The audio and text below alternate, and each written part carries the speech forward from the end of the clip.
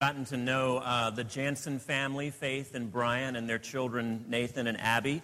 They've been not only a long-time fixture here at InTown, but also long-time servants and a friend of this church, and served in a variety of ways. And Faith has even joined our staff team in the past year and has done just revolutionary work with our children's ministry. So we're so thankful that this is their home church.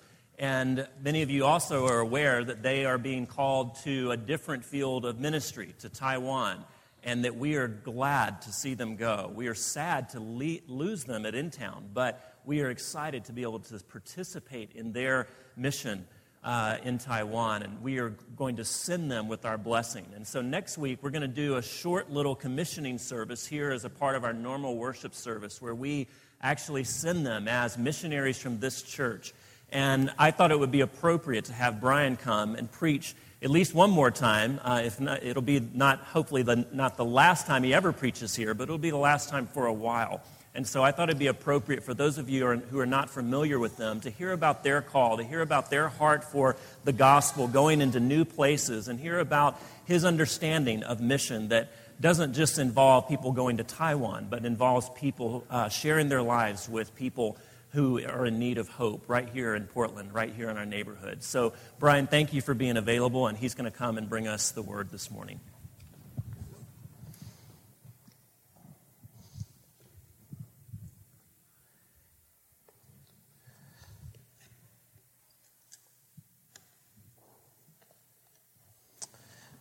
Thank you, Brian. I consider it a privilege to stand before you. And I consider it a privilege to be sent out by this church. I'll share a little bit more about my family before I begin my sermon. We've attended InTown now for over 6 years, which makes us old-timers here. Faith, as Brian said, I think he used the word revolutionary when he described Faith's work in the nursery. My wife is an administrative genius. And it is a joy and a privilege to be married to her. We have been married for 9 years. We met while we were teaching English in Guangzhou, China. I always thought that I'd live overseas in another country. I never thought I'd end up in the U.S. first. I've been in the United States now for about 9 years, and I recently became an American. God bless America. And God bless Canada. Lord knows we need it. As I said, as Brian mentioned, we have two children. Our daughter Abby is 5, and my son Nathan is 3. Abby tends to be our more compliant child. Nathan this morning was very determined not to wear pants that weren't soft. He is quite passionate, which is a good thing sometimes. These personality traits will make him a good youth pastor, hopefully one day. My family is on a journey. We're on a journey that will take us from the Pacific Northwest to the country of Taiwan. While in Taiwan, we're going to minister among the working class. The working class of Taiwan make up about 2/3 of the country of Taiwan, around 15 million people. And statistics show that they are only about 0.5% Christian. This people group struggle with deep spiritual issues, superstition, ancestor worship, fear of the spirit world. But they also struggle with social issues, gambling, pornography, abuse, broken homes. We realize there is much work ahead of us. Our desire is to plant churches among the working class, to bring the hope of the gospel, to bring healing to individuals who will be built up as disciples, developed into leaders, and to take ownership over their local church, and to be able to reach their own people and ultimately to reach other nations with the gospel. We realize that this is not short-term work. We are being sent out without a return ticket. This is our life's passion and our life's work. And we are so grateful to be sent out by In-Town Presbyterian. We are grateful for this church, and we are grateful for your partnership. As Brian mentioned, today I will preach on missions. And before I jump into that, I would like to pray and then read our scripture for today. Please pray with me. Heavenly Father, we are so grateful for you, the way that you are moving here in Portland, in our church here at In-Town, the way that you move in our own lives. We're grateful, Father, also that you are moving in powerful ways in nations around the world. Give us a sense of awe at the work that you are doing around the world. And as we grab onto that sense of awe, to be passionate, to serve you, to know you more wherever you have placed us. As we sang about your love, let us see your love in new ways, the way that it is poured out on all people. We give you all the thanks and all the glory. And we pray this in Jesus' name. Amen. Please follow along as I read Revelation 5, verses 9 and 10. And they sang a new song, saying, "You are worthy to take the scroll and to open its seals, because you were slain, and with your blood you purchased for God persons from every tribe and language and people and nation. You have made them to be a kingdom and priests to serve our God, and they will reign on the earth." Before I begin, I would like to share specifically the purpose of this sermon. I would like you to see how God is drawing the nations to himself, and how one day he will accomplish this task. But I'd also like you to consider, what is your role? If you are a follower of Jesus Christ, what is your role in being a part of drawing the nations to the throne of God? You see, I hope in your own life you have a passion to know God. But has that passion reached a point where you say, God, not only do I want to know you, but I want you to be known. I want you to be known here in Portland. I want you to be known throughout the Pacific Northwest, in Oregon and Washington. I want you to be known throughout the United States and on to the nations.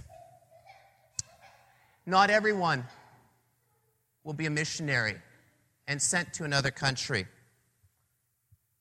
But I do firmly believe that all Christians should be world Christians. That all Christians should have a heart for the nations. You see, we can look around the world and I think be excited and inspired by what God is doing in all of these different countries. Today, in communist China, more people worshipped than so-called Christian Europe. Which is incredible when you consider in 1970 there were no legal churches in China. It was only in 1971 that Mao allowed one Protestant and one Catholic church. It is probable that the growth in Christianity in China in the last 30 years has been the greatest growth Christianity has experienced in its history. Today, more Anglicans worshipped in Nigeria than Anglicans in Great Britain, Canada, and Episcopalians in the United States combined. Today, more Presbyterians worshipped in Ghana than in Scotland. Today, more Presbyterians worshipped in sub-Saharan Africa than in the United States of America. In South Korea, it is probable that sections of the city had traffic jams as people made their way to church. Approximately 1/3 of South Korea is Christian. And again, if you go back only 100 years, about 1% of Korea was Christian. And the Korean church prays. Today, in Mongolia, 20 to 30,000 people met to worship God. And again, if you go back only till 1990, there were 4 known Christians in Mongolia. That's not 4,000 or 400. 4. Today, the most Baptist region in the world is the Indian province of Nagaland. Mississippi comes in a distant second. Now, I realize in all of these situations, in all of these different countries, there is much training and discipleship that needs to occur. But I do not think that we can deny the fact that God is moving, that God is drawing the nations to himself.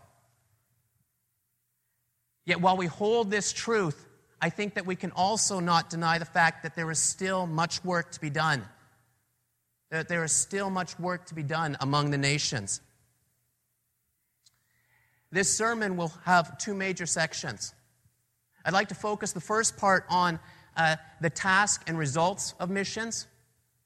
And then after that, look at what is your task in missions? How can you be involved in missions? So let's begin with talking about the task and results of missions. What is missions? I'd like to define it. And I think sometimes we do ourselves a disservice if we make the definition of a term so broad. This is how I'd like to define missions. I see Christian missions as when Christians go from one culture to a different culture to make disciples. It is joyfully bringing the gospel to the nations of the world. Now, when I speak of nations, I'm speaking not of the different colors on a map. I love maps. If I could decorate my whole house with maps, I'd have maps everywhere. What I'm speaking about with nations are different ethno-linguistic groups. Okay, big word that essentially means specific cultures with their own language. A missionary leaves their own culture and goes into it. Ultimately, a missionary desires for local people to be able to grab on, to take hold of the gospel, for lives to be changed. And for the missionary, it is a great thing to be worked out of a job. I have a friend who was in Kenya. About 25 years ago, he went to Kenya and ministered among students. About 15 years into his ministry, he looked around and he realized the people I discipled 15 years ago are now doing the work that I was doing 15 years ago. It caused a bit of a life struggle, but him and his family moved back to the United States, where he received more training and went back to Kenya to teach in a seminary. You see, his original task was completed. The locals could do the work. I'd like to say that the task of missions is a humanly impossible task, yet it is a divinely guaranteed task. We know and we trust that God works in impossible ways. The assurance is given in our passage today in Revelation 5, verses 9 and 10. And I'd like you to look back at this passage. You see, this passage in Revelation 5, 9, and 10, it starts back at Revelation 4, 1, where John says, a door opened to heaven. And I don't know about you, but if I'm reading Scripture and it says a door opened to heaven, I want to lean in. A door's opening to heaven. Oh, this has got to be good. What's going on here? Okay? So here we are, Revelation 5, 9, and 10. In this section, a song is being sung in heaven that gives praise to Jesus. And why is it giving praise to him? Because he has redeemed people. What kind of people? From all nations. Follow along as I reread it. And they sang a new song, saying, "You are worthy to take the scroll and to open its seals, because you were slain, and with your blood you purchased for God persons from every tribe and language and people and nation.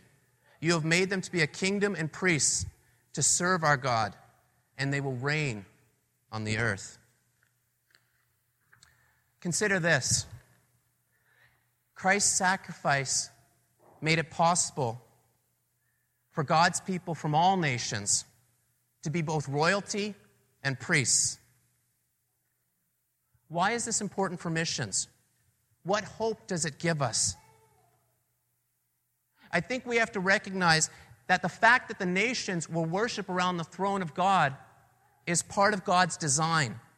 It is not a coincidence. It is not a coincidence that at some point in history, all the nations will stand around the throne of God and God will say, "Oh, look, there's everybody here."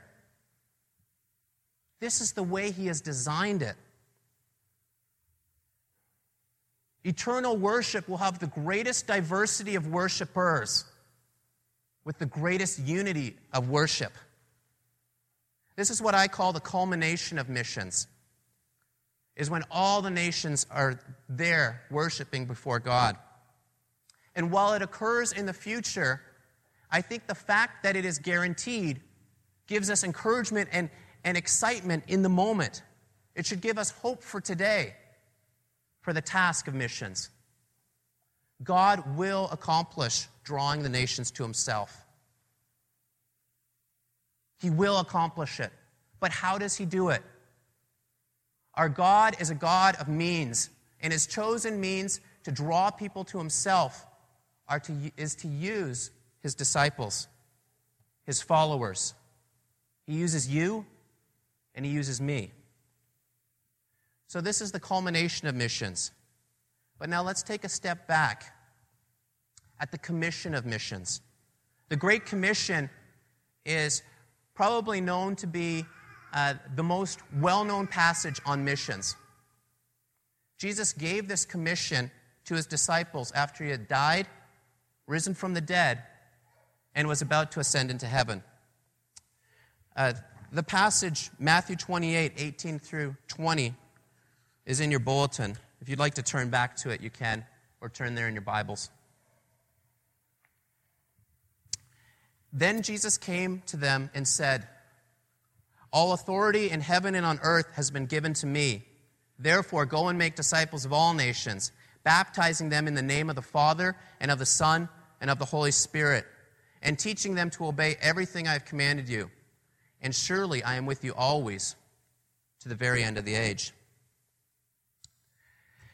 If we read this in English, it appears that there are four main verbs: go, make, baptizing, and teaching. But actually, in the Greek, there is only one main verb: make.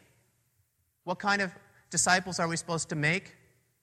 Disciples of all nations. The other three verbs in English, go, baptizing, and teaching, are actually participles describing the act of how do we make disciples. See, the Great Commission is a call to make disciples of the nations, and it comes with promises. Look back at this passage. Jesus begins by saying, "All authority in heaven and on earth has been given to me." And He ends it with, "And surely I am with you always, to the very end of the age."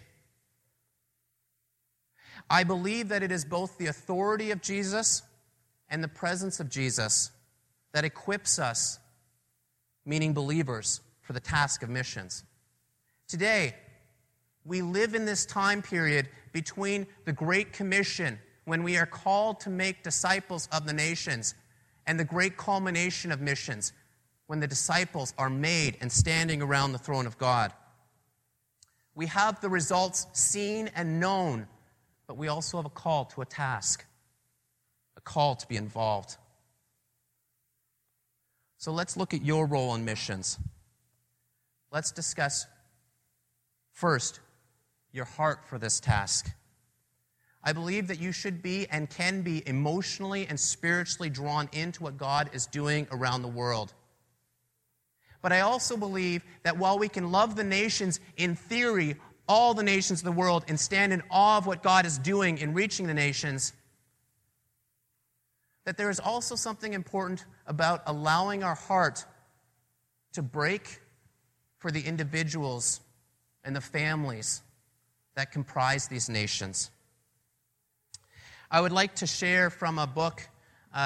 This is a book called Dead Women Walking. And it was written by a young lady with my missions organization about her work among women who were in the working class in Taiwan. This is what she wrote. The first time I wept for Taiwan was on my way home from a church service in Kaohsiung, a city in the southern part of the country. The speaker had just preached on Deuteronomy 18, 10 through 12. Let no one be found among you who sacrifices his son or daughter in the fire, who practices divination or sorcery, interprets omens, engages in witchcraft or casts spells, or who is a medium or spiritist, or who consults the dead. Anyone who does these things is detestable to the Lord. And because of these detestable practices, the Lord your God will drive out those nations before you. Following his sermon, the speaker issued an invitation. If any of you participated in these kinds of practices and are willing to confess your sins, please come forward, he said. To my horror, almost every single Taiwanese person in that room filed toward the altar. With this image still fixed in my mind, I turned the corner into my neighborhood. Suddenly, the Lord opened my eyes to something I hadn't seen before. I noticed that looming behind the screen doors of almost all my neighbors were ancestor shelves, topped by red lamps that made the whole street glow like the West does at Christmas time.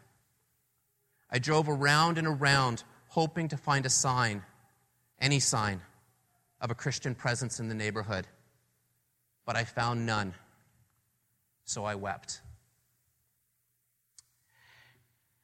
I believe that if you are to engage in the task of reaching the nations, there is great value in having your heart break for the nations, but then the individuals and families that comprise these nations.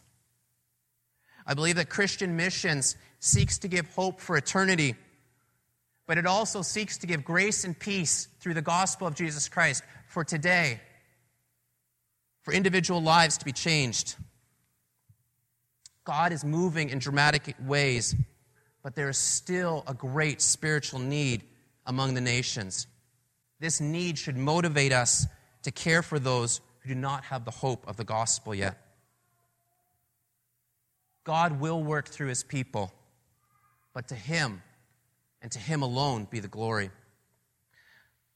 Let the spiritual need of the nations draw you to involvement, but also consider how God has worked in your own life.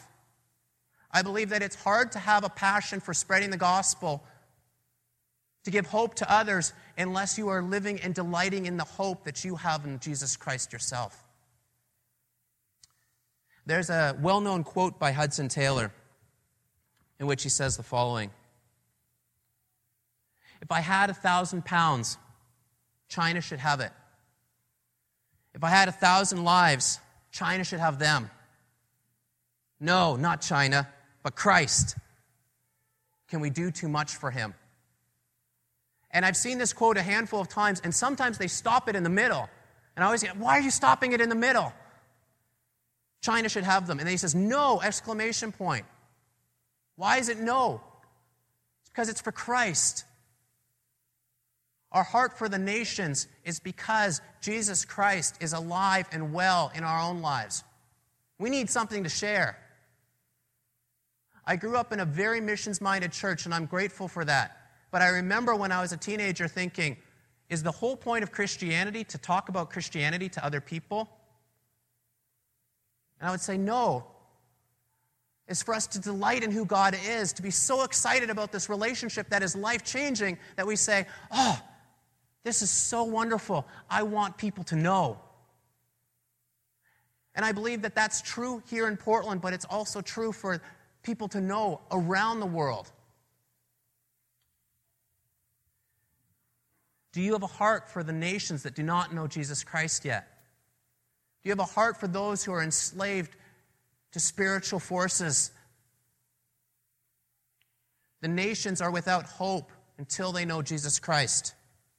If Jesus Christ has worked in your own life, seek to develop a passion for moving it outward. There's an illustration I like to use when describing personal involvement in missions, and it's connected to my family and baking. In my family, whenever we bake, the kids like to be involved. So if any ingredients are being brought out to the shelf, Abby and Nathan, they just know. They'll grab chairs and start pushing the chairs to the counter.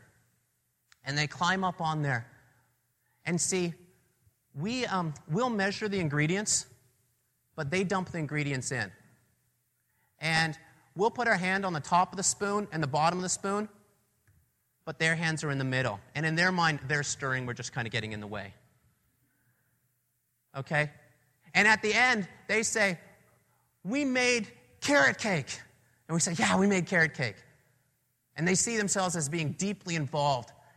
And I see, in a sense, there's a connection to missions. God is the one who will work, but He allows us to hold the spoon. He allows us to find our joy in reaching the nations. But He is the one who will accomplish the task. I'd like to close by sharing a couple practical ways that you could consider being involved in missions. First, learn. I think that when we learn, it should lead to passion, and passion should lead to action. Now, we live in a world that we are bombarded so much by information. Consider how you learn and be strategic about it. There are great Christian missionary biographies. There is a book called Operation World that speaks about what is going on in different countries in the world and how God is working there. There are some very good, solid websites on missions. There are also some terrible ones. Inform yourselves about the missionaries in this church. And also, learn about God's heart for the nations. See it in Scripture. Be willing to learn. That's the first one, learn. Second, pray.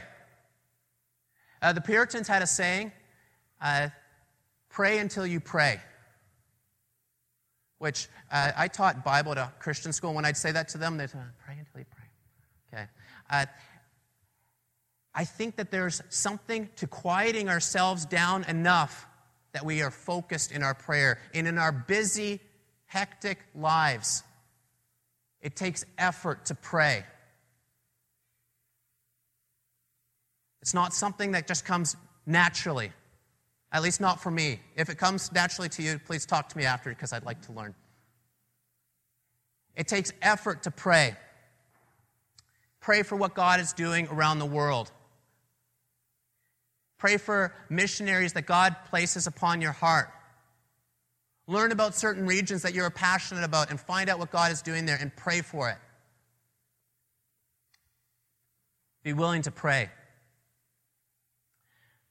So we have learn, pray. Third, mobilize. Mobilize, I see as teaching and training about missions. If you are involved in some type of leadership position here, see how you can be a part of teaching more about what God is doing around the world. And I think especially with young people. I know for myself, it inspired me when I was young to hear stories of how God was working around the world. But I think with young people, it doesn't have to be God is working over there. Sorry, not doing too much here. It's the same God that works powerfully over there is the same God that works powerfully here. To enlarge their picture of who God is. Teach and train, mobilize about missions. Next, welcome. The nations are coming to the United States. There are many people who are coming to study in the United States, and I'd like to specifically highlight Focus Ministry at Portland State. I emailed Karen Carlson, who works with Focus, and said, "What are your needs?" And this is what she said. "We need conversation partners. We need homestay people who will host an international for anywhere from a week to a year. We need a kitchen coordinator for the Friday night coffee house. And we need people who are willing to teach ESL." Shortly after my wife and I were married, we worked with an organization called ISI International, reaching out to international students. And I have to say that this is the most joyful experience I've ever had in ministry. People that want to know you, and they are interested, maybe not always seeking, but at least interested in hearing about your faith and who Jesus Christ is to you. Welcoming can also be a great springboard to going. Another way to be involved, send. With sending, we often think of there's the financial component, but it is much more. I think it is emotionally connecting with your missionaries and sending them out. We are grateful to be sent out by this church and to have a commissioning service next week. There are logistics that can help in sending out as well. Have an ownership in the work that is being done by the missionaries in this church. Love your missionaries. Lastly, go. Consider going either short-term or long-term. Faith and I would be honored to have a short-term team from In-Town Presbyterian come and join us in Taiwan to see the work that is being done, but also to take part in it. In regards to going, there's a story that I heard that I thought was very interesting. A guy named George Scott. He was a one-legged school teacher in Scotland in the 1800s, and he approached Hudson Taylor and said, "I want to go to China." And China Inland Mission was just getting started. And Hudson Taylor looked at George Scott and said, "With one leg, why do you want to be a missionary?" And he said, "I don't see people with two legs going." We are so prone to see our shortcomings. I couldn't do that. Okay, maybe you can't without God's grace. I'm kind of nervous about learning either Mandarin or Taiwanese. I need God's grace. How do you step into another culture? It pushes us towards Him. Going on a short-term trip or even long-term might put you in a position where you are so uncomfortable that you have to rely on Jesus Christ in new and special ways. Now, this city that George Scott went to, Wenzhou, China, is today considered to be nicknamed the Jerusalem of China. It has 6 million people, of which they estimate there are 600,000 Christians. Now, I recognize George Scott wasn't the only reason, or the only person who has worked here. But isn't that amazing? 600,000 Bible-believing Christians in a Chinese city of 6 million. And a one-legged school teacher from Scotland who said, "Send me." Ask yourself this question. Is God calling me to go? Now, I began this sermon with a question, and let me ask it again. What is your role in missions?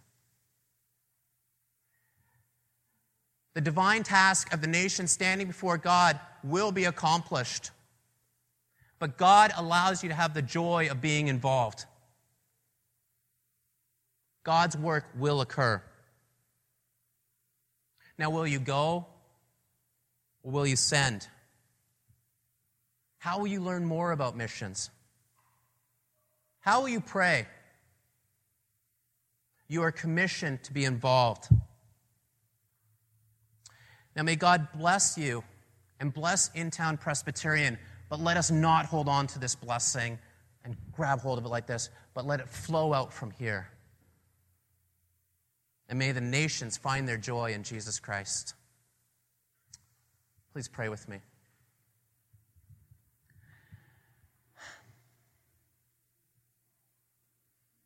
Heavenly Father, enlarge our picture of who you are and what you are doing. Let us stand in awe of the fact that you are drawing people to yourself from all different corners of the world.